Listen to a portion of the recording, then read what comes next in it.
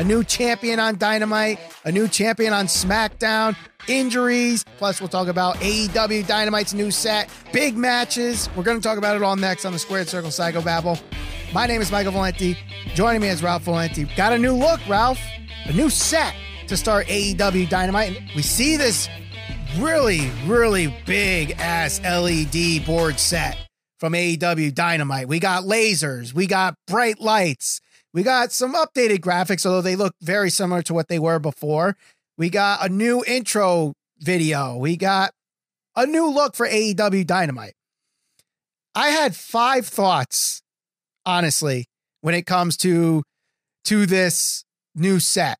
And I put them in our community poll to see what people's first thought was. And mine was, A, I loved it. B, it's good because it needed a facelift, I guess. It looks awfully familiar. And we'll get down to that in a little bit. 4 was, I hate it. And then there was one that basically was like, I like it, but I miss the tunnels. Miss the tunnels. I miss the tunnels. So, Ralph, what are your thoughts on this? I will admit, I love the set, but I did say when the first broke that they were going to get a new set, don't make it look too much like WWE. And my first inclination was, holy shit, it's a Raw board.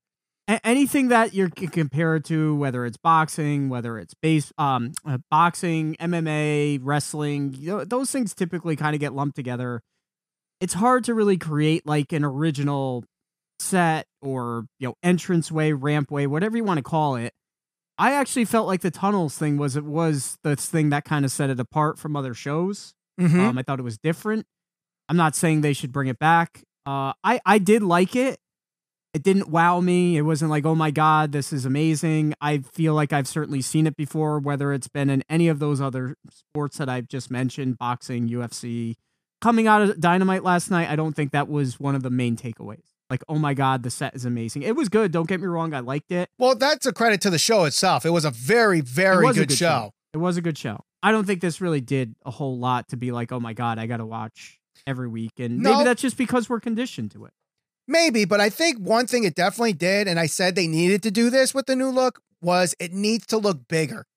They had to find a way to make it look bigger. And while I didn't want it to make it look too much like WWE, and there are definitely the similarities, and even the diehard AEW fans have to at least admit that it looks very much like a WWE production when it comes to that stage, they had to look bigger somehow to please the network or please the casual viewer or whatever.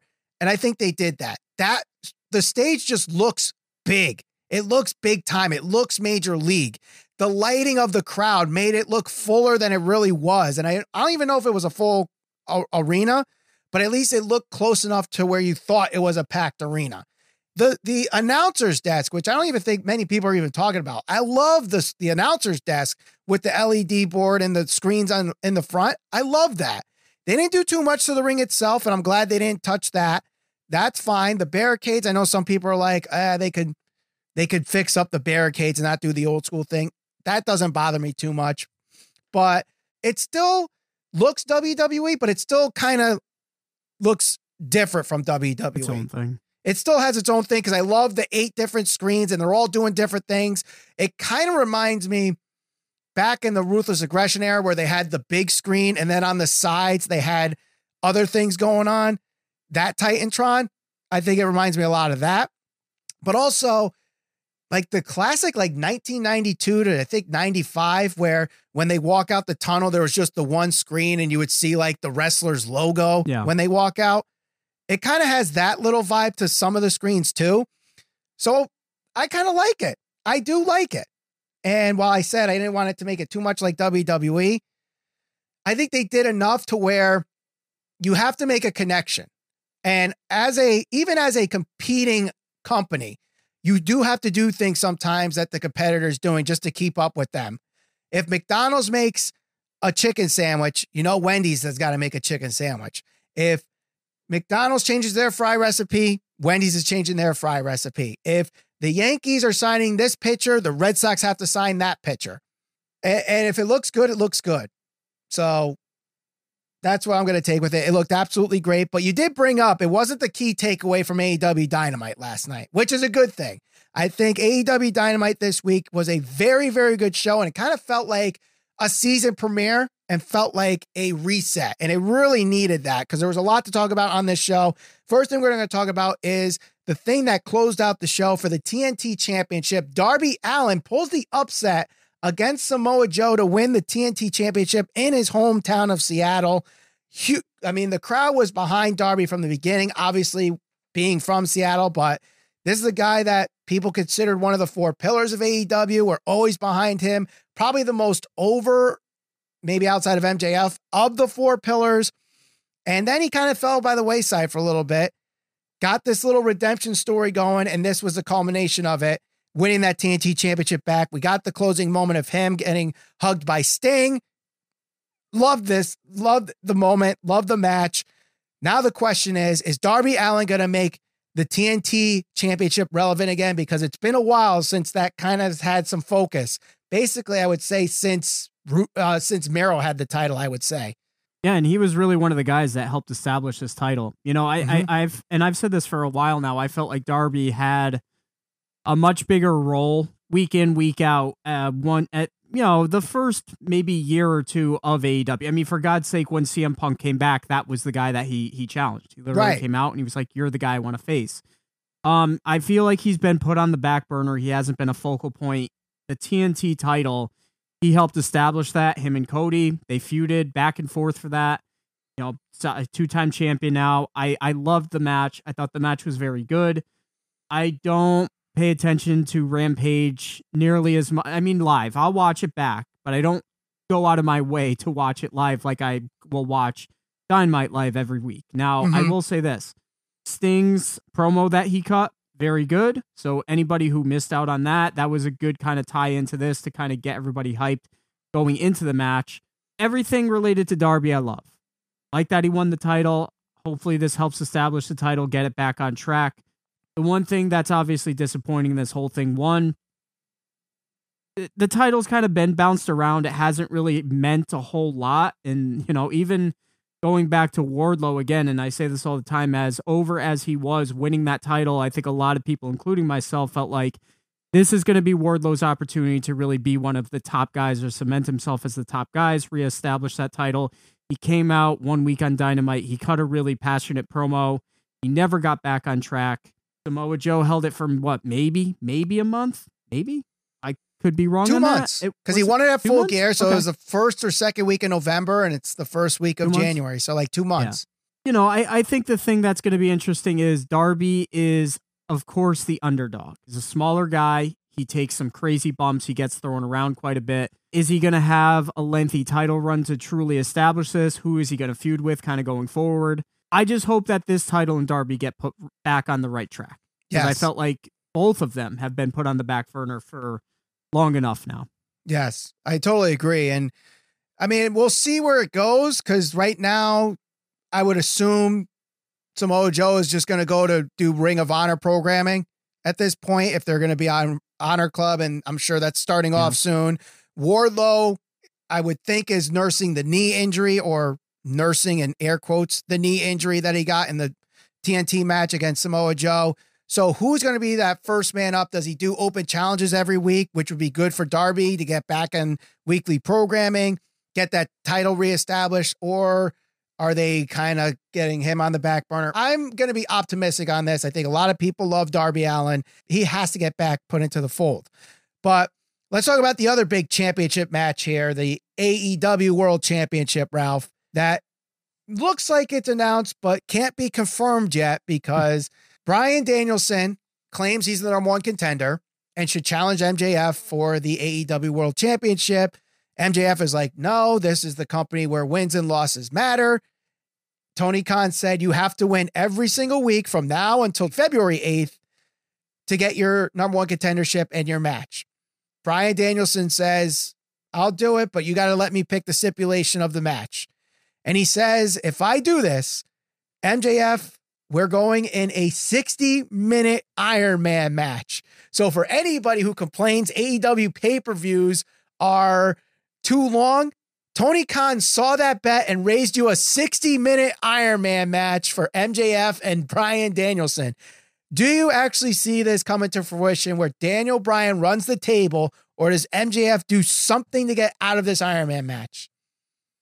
I think he runs the table because I don't know who else they'd supplement in his place on this short of note. I mean, you could technically do Mox, you could do Hangman. Well, you don't necessarily have to do anybody else. I don't know. You don't have to do anybody else, but you could find a way for MJF to get Bryan Danielson to lose, but Danielson still gets the match because Tony Khan says, no. You don't force him to lose and then not get the match. So it'll be a match. It just won't be an Iron Man match.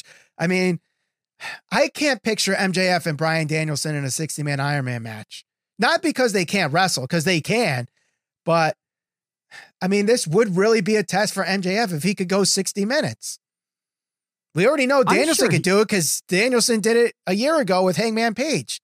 Well, first of all, let me go back to the segment itself. That was the aspect of the segment that I didn't like, because I felt like they could have talked about him running the table, letting him pick the stipulation without actually announcing that it was going to be an Iron Man match. I would have saved that announcement until we got closer to him actually, realizing that he was going to do it or doing it and getting closer to the pay-per-view. I felt like again, I don't remember the exact segment, but I feel like we had this conversation not too long ago where they took like what could have been a month worth of stuff that could have happened and just packed it all into one 10-minute segment where it was like, it was long. I want a match with you. It was long. And I felt like it was, I remember sitting there watching it and saying to myself, my God, this is like a long segment. And it's like, they keep going back and forth with, it started with the mom jokes. And then it started with, okay, well, I'm not going to give you a match. Well, I will give you a match, but you got to do this and you got to do that. Okay, I will do this. And then it's like, well, you got to let me pick the stipulation. He's like, oh, you're not going to do that. And then he picks the stipulation. He's like, all right, fine. Well, it's just like, how do we get all the way from you're not getting a match to you're getting the stipulation? I don't know. I felt like they took a lot and crammed it all into one thing, and it wasn't bad, but it was just like, why? You have so much time in between to tell this story. Why are you rushing to Bryan Danielson announcing an Iron Man match when even if you waited one more week, next week is supposed to be the big show, right? Supposedly, we're going to get a debut, which I know we're going to talk about that. Kenny Omega is going to be back, all that type of stuff. So I don't know.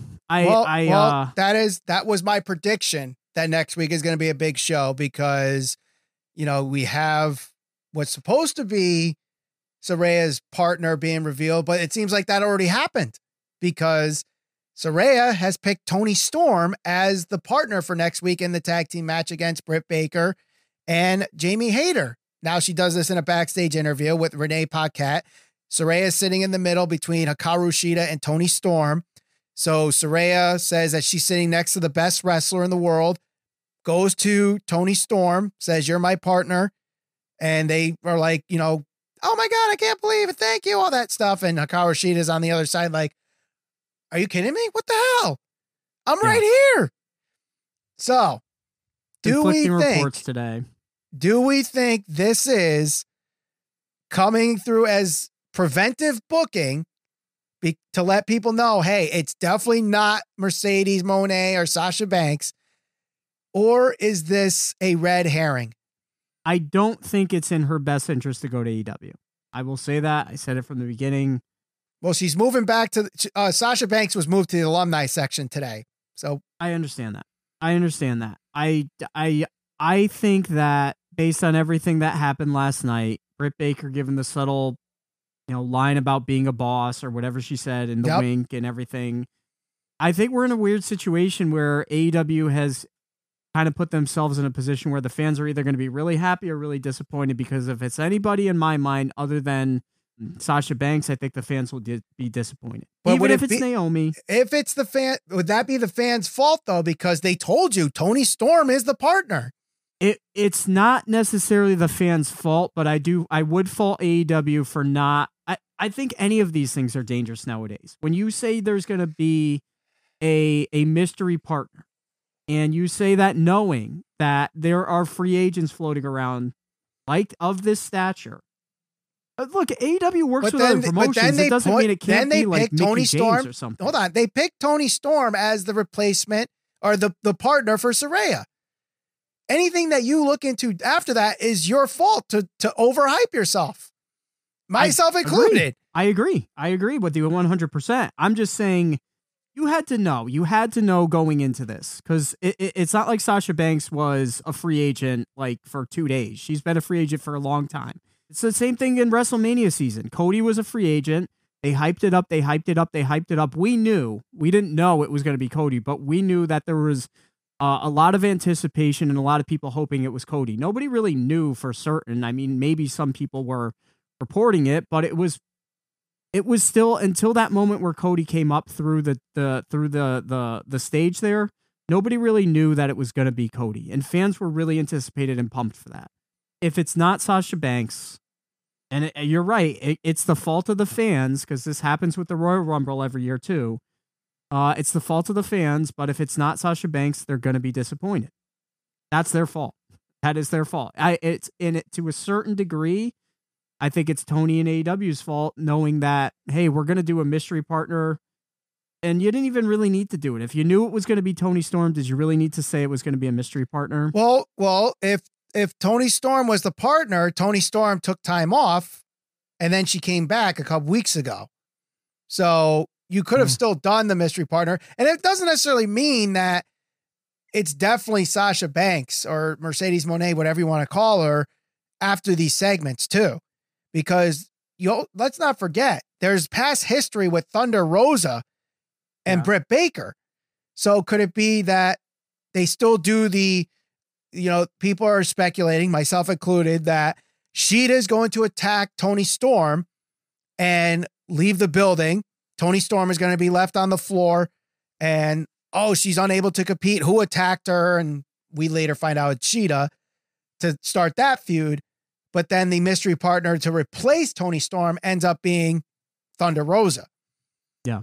Does that get a good does that leave a good reaction if it's Thunder Rosa, given there's already a feud established between Britt Baker and Thunder Rosa? Or are they said if it's Thunder Rosa, does that lead to underwhelming and fans hijacking the match or booing the reveal or anything?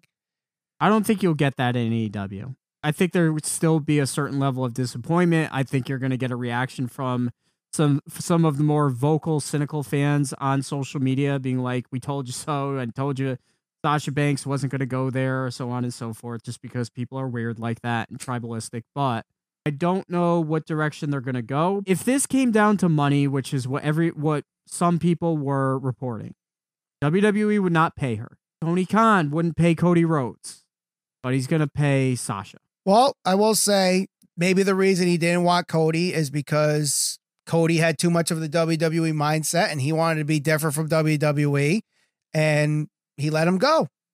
And Sasha Banks probably wants more of the better for pro wrestling as an industry mindset that Tony Khan wants to have, or at least tries to present. And that leads to him paying the money for Sasha Banks, especially because maybe he feels they need that one big WWE star to get them over the hump in the women's division. And Sasha Banks would be that person. I think maybe he feels like that investment would be worth it compared to Cody's, where he probably didn't. And that's his money to spend however he wants. I'm not saying either right or wrong. And right now, Cody Rhodes only had 3 matches in WWE and he tore his pec muscle. So how's that investment working for WWE right now? But one thing is for certain. We do know at least one destination for the artist formerly known as Sasha Banks, now known as Mercedes Moné, and that is New Japan Pro Wrestling / Stardom. She does appear at Wrestle Kingdom 17 and attacks Kairi after defending the IWGP Women's Championship match against Tam Nakano. If you haven't checked out that match, it was a decent match for 5 minutes, but the whole block of this part of Wrestle Kingdom was for Mercedes Moné's debut. Comes out, she's got this headdress on, she's got this, robe on with the red circle from the Japanese flag on it. Comes in, attacks Kairi. Some say she botched the move. I don't know if it was Kairi. I don't know if it was Mercedes. Either way, she cuts a promo that kind of has some of the WWE tropes to them, including dropping the bitch in there. And on February 18th, it is confirmed she will be challenging Kairi for the IWGP Women's Championship at Battle in the Valley, New Japan Pro Wrestling show. So first off, what are your reactions to this debut and the reaction from the crowd? Because it's definitely different from what we see here in America. And second, do you think, regardless of what happens in AEW, do you think Sasha Banks, Mercedes Moné can bring enough American fans to the Stardom / New Japan product like a Jericho did in the past, or even Kenny Omega in this Wrestle Kingdom? I guess I'll start with the second one first. We're going to see. We're really going to find out the level of draw that Sasha Banks is. I can't really think of somebody as of late that was at that level that she was at, or that she is at, and left, and at least not in a long time, just to kind of see, her ability to draw. It's been a long time. I mean, has it though? Cody Rhodes?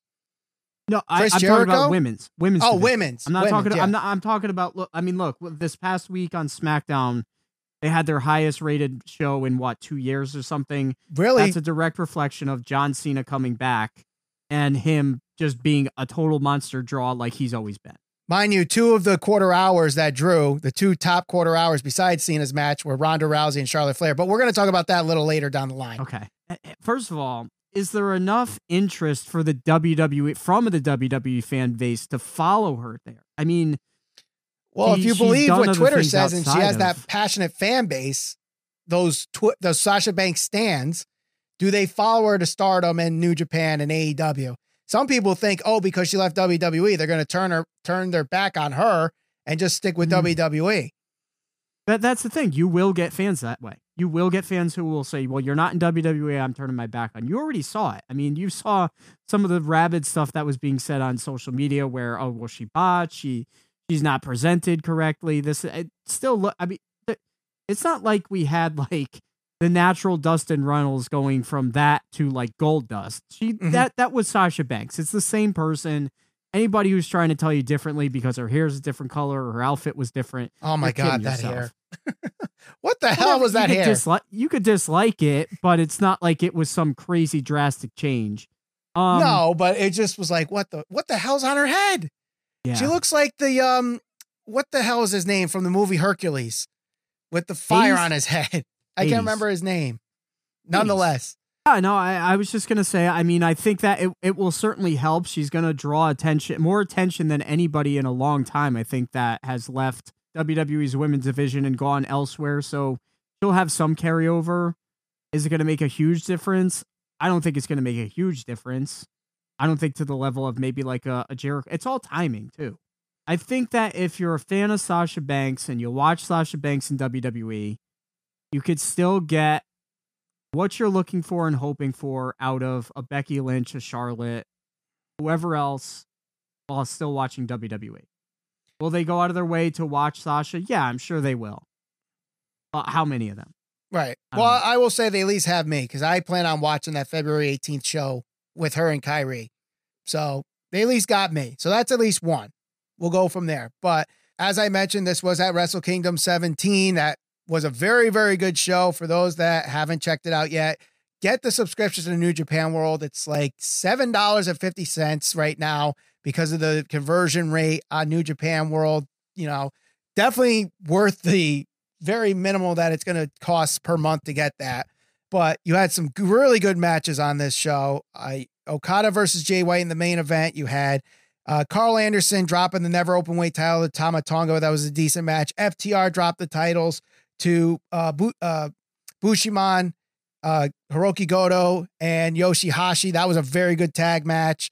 A lot of matches, top to bottom. This card was very, very good. But the match that everybody's talking about, and rightfully so, because I feel like already this is a match of the year contender and might even be the match of the year already on January 4th. And that is Kenny Omega versus Will Ospreay for the IWGP United States Championship. These guys literally went out there, not just to win a title, not just to win a match. They were out there to kill each other. And I saw this a lot on Twitter. This was the Kenny Omega we have been missing at AEW, I feel. We have not seen this Kenny Omega in a long, long time. And Will Ospreay in this match got himself super over with the Japanese crowd here. Really over.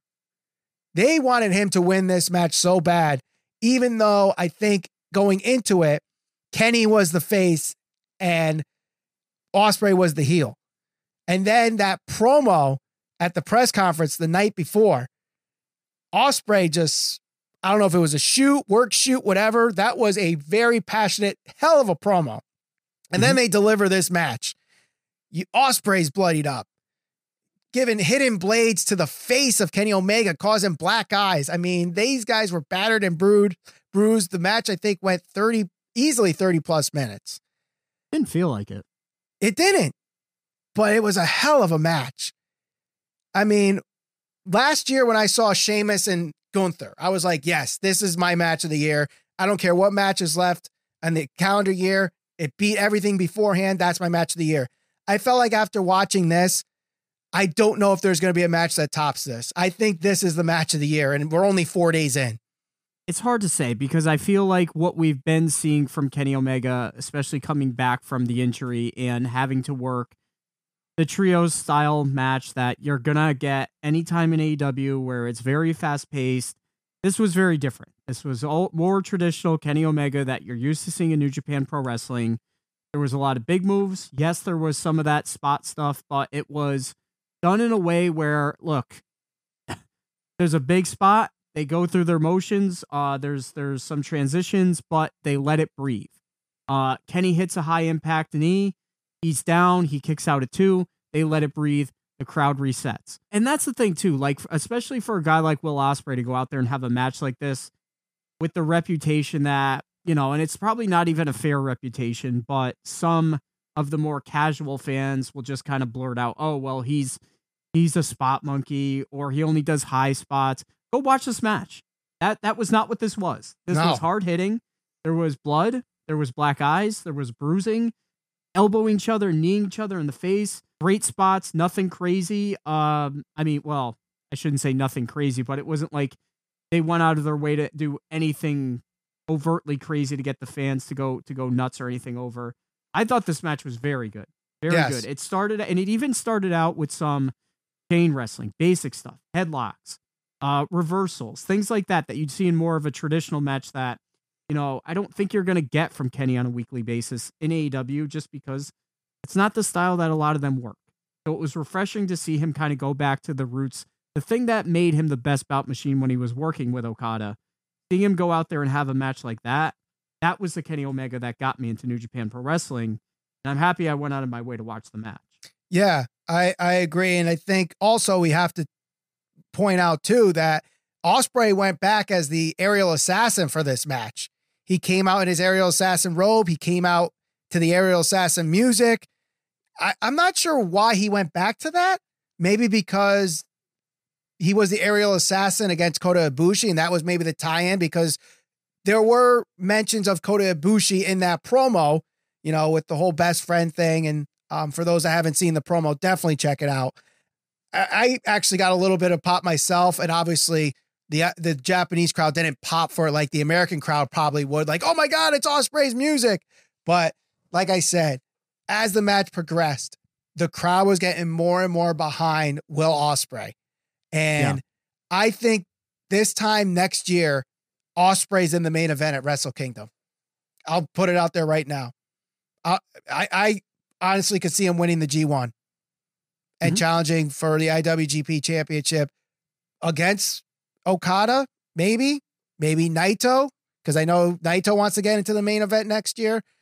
Who knows? But I'm excited to see what happens, and I definitely want to see a rematch. Does that happen on U.S. soil on an AEW show for the IWGP United States Championship at Forbidden Door? Ospreay versus Omega 2. It's definitely possible. Especially I hope it happens. Like I hope it happens. But I mean, if you have not seen that match, go pay the $750 for the month on New Japan World and get it. So, but you know, the guy that often gets merged with both Kenny Omega and Will Ospreay as best in the world is Seth Rollins. Usually those three are talked about as the best in-ring wrestlers in the world. And Seth Rollins was in the main event this week on Raw for the WWE United States Championship, which he actually lost to Austin Theory in a very good match. But unfortunately, in the process, seems to have injured his knee. And you could see it during the match. He was favoring the knee. Maybe he was selling something. After the show, in the audience, I took video of him collapsing on his knee. And then he tweeted out, what is it? Redesign, reclaim, rebuild. Reclaim, something yeah, like whatever. The same thing that he said when he came back from his torn ACL injury. So is this him confirming that it is, in fact, a big injury on his knee? And what does this mean for Raw? And what does this mean for WrestleMania? One of two things. He's really hurt. And which would really be unfortunate because if it's a knee, an ACL, an MCL, PCL, whatever the case is, probably a good chance he misses a Rumble, probably a good chance he misses WrestleMania, which would suck, especially considering everything that's in motion. Cody's probably coming back in time for WrestleMania. There's talks of him potentially feuding with him again. He's probably right there as a favorite potentially to dethrone Roman. I would guess he's got to be up there in consideration. Yep. So that's option one. Option two is they're like, look, Austin Theory's doing his thing. Take some time off. You're going to be a surprise entrant in the Rumble. We're going to say that you're hurt. This is going to be a work. Cody comes back in the Rumble. Seth comes back as the last entrant. He tosses Cody out and they continue their feud or something like that. I don't know. That could work. I'm hoping he's not hurt. That would really suck, especially considering he's been doing so good. Probably some of his best work in a really, really, really long time. And it would suck to have him out going into WrestleMania season. Right. But then what does that really hold for Raw?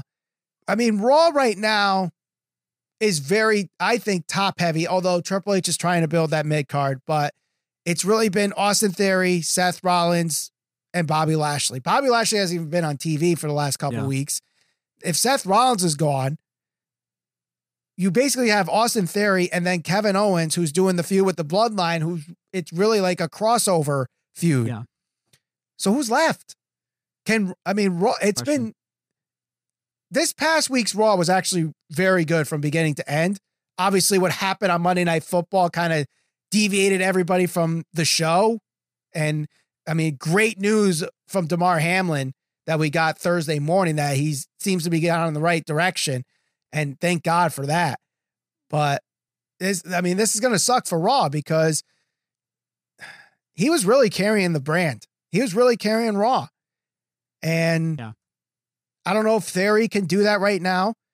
And does Lashley come back and they reignite that feud again? And do they really need to circle those wagons again? Does it now become Cody versus Theory for the U.S. title?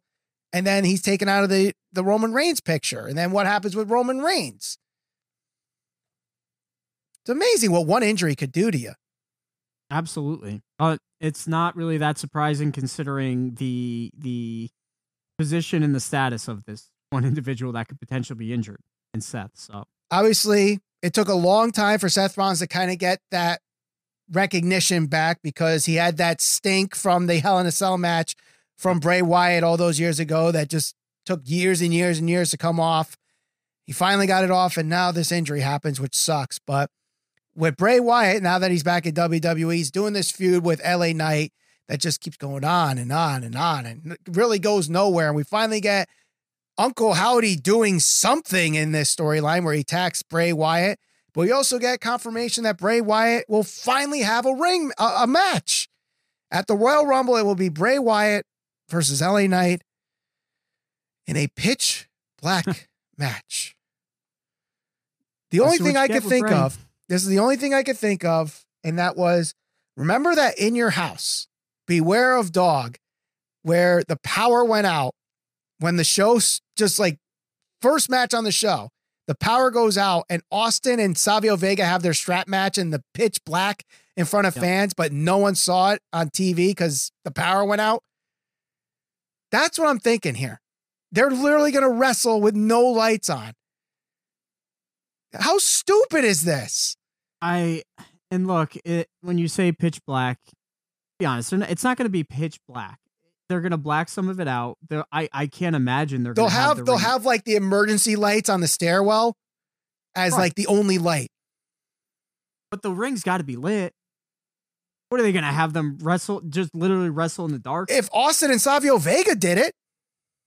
Yeah, but that wasn't intentional. I mean, this is the unfortunate thing. This is what you get with Bray Wyatt. And this is why some people don't like Bray Wyatt. And I totally get it.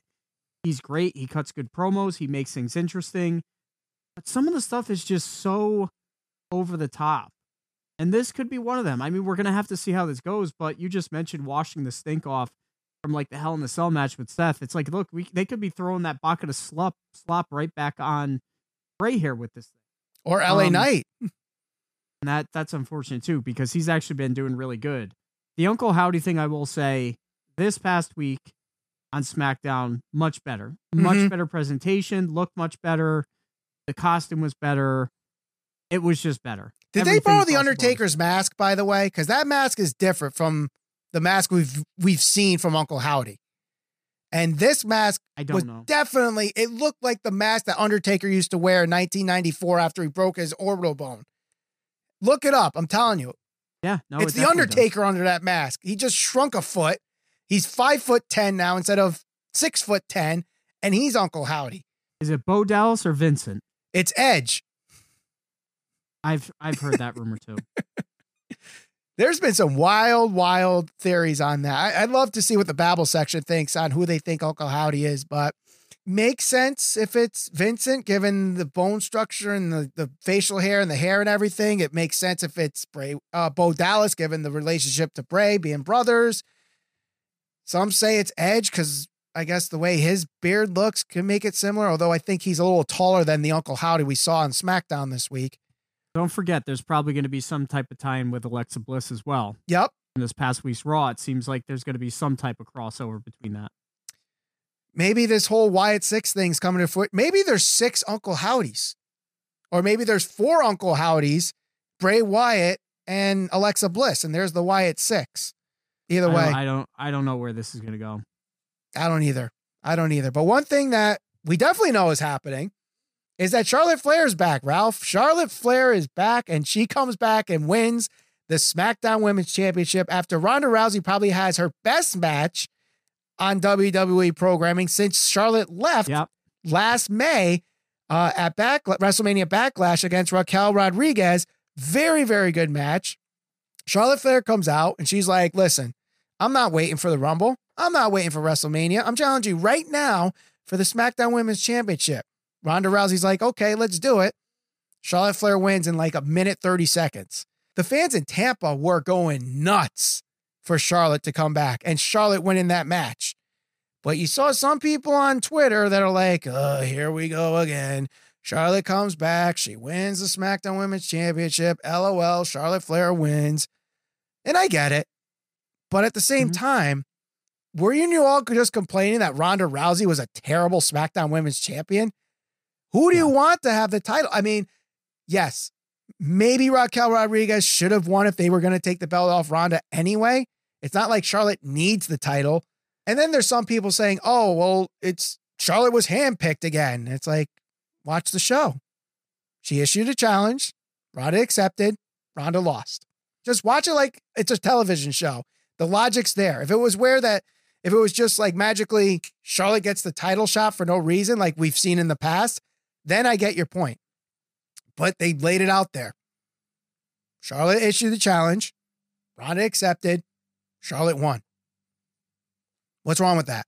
Isn't that what we want? Isn't that what pro wrestling is? I challenge you to a match. I accept. Bam. That's it. Well, one thing is for certain. So many people wanted the title off of Ronda Rousey. I mean, there were people that were begging for this. She has not been good in a very long time. Now, this was definitely her best match in a really long time. But people did not want the title on her. So if you're WWE, and there's a number of different things, and the one thing I know is this: the negative reception that it got because it was Charlotte and because she won a title and because she won a championship and all those types of things. Whenever you challenge those people and you say, okay, well, what would you have done? Who should they have put the title on? Look at SmackDown. Look at their roster. What would you have done It's not good. going into WrestleMania season? And most of them they don't have much to say. They know Ronda Rousey's the champion. They know they don't want Ronda as the champion, but they don't know who to offer up as the person that should beat her. So let's look at this if you're WWE. Big Show, Cena's there, trying to make a statement. You know it's going to draw a good number, which it did. It's already been reported. They're trying to make a statement knowing that, one, Sasha Banks is already going to New Japan Pro Wrestling. That's going to get a lot of attention. They already know that there's maybe a good chance, there's a chance that she's going to go to AEW, which is also going to get attention. So how do you try to position yourself in a way where you can try to draw some of that attention away from the shine that Sasha's going to get, or away from the attention that AEW is going to get? You have Sasha come back, you have her win the title on a big show in some type of crazy fashion like that. It got a good reception from the fans that were there live. For the most part, I think I saw something crazy like it got over 2 million views on YouTube. So yeah, you're going to get that small IWC social media presence that's just going to crap on it because of her last name, because of who she is, and because of her title defense. What you won't get is them offering anything else. Ronda was given the title and an opportunity. She wasn't good. Liv Morgan was given the title and an opportunity. She wasn't good. Who else is there on SmackDown? What are you going to do? Unless you're going to bring Becky Lynch over, unless you're going to bring over Bianca Belair, unless you're going to bring somebody over like that, of that stature from Raw to SmackDown, there's nobody else going into WrestleMania season that they can have carry this title. Ronda should not be the one doing that. She could chase the title. She should not be the one carrying and promoting that championship going into one of the most important times for WWE. So I get it, but I don't blame them for doing this. The other thing, too, is obviously this leaves a story. Ronda wasn't ready for a match. She just had a 15, 20-minute match with Raquel Rodriguez. So obviously she could pull well, I wasn't at 100%. I want my rematch. Boom, we got a rematch at the Royal Rumble. Got to build that card with some matches. If you got 30 people in the Royal Rumble, you got to have 2 in the championship match if you're going to do a championship match, which I would think they are. So there's one of them. Ronda Rousey versus win Charlotte. Back from Charlotte? She could. And does Charlotte go? She never got it yet, though, right? The rematch? No. You know, Rhea could potentially win the Rumble, go back and challenge Charlotte. Mm-hmm. That's possible. Although, if you believe any of the backstage, the report from one of those bullshit sources say news outlets, it was Rhea Ripley versus Ronda Rousey for the SmackDown Women's Championship at WrestleMania. I mean, it could happen, but I guess if Rhea wins the Rumble, she challenges Ronda. If Ronda wins it back at the Royal Rumble, and then you have Dominic move over back to SmackDown to build Rey versus Dominic, which, mind you, that's been great. And what we saw with Dominic and that package coming out of jail after 30 minutes changed him. Like he's a completely new man.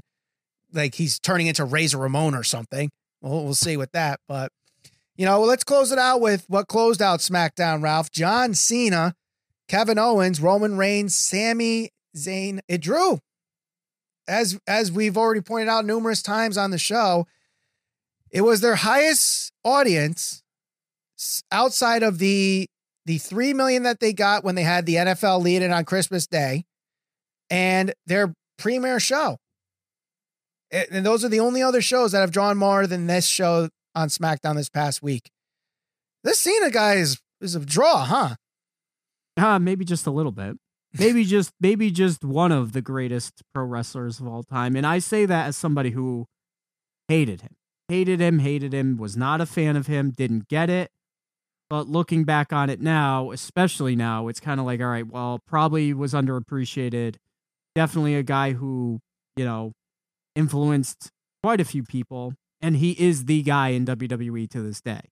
This is who you strive to be. That's what you strive to do. You try to be that next person that can be the individual that can just randomly show up on some show of SmackDown or Raw or Dynamite or whoever, like a CM Punk did on Rampage, and push that needle to the point where it's like, that's a draw. That's a guy that we need to put investment in, put in the big matches, put in the marquee matches, main events.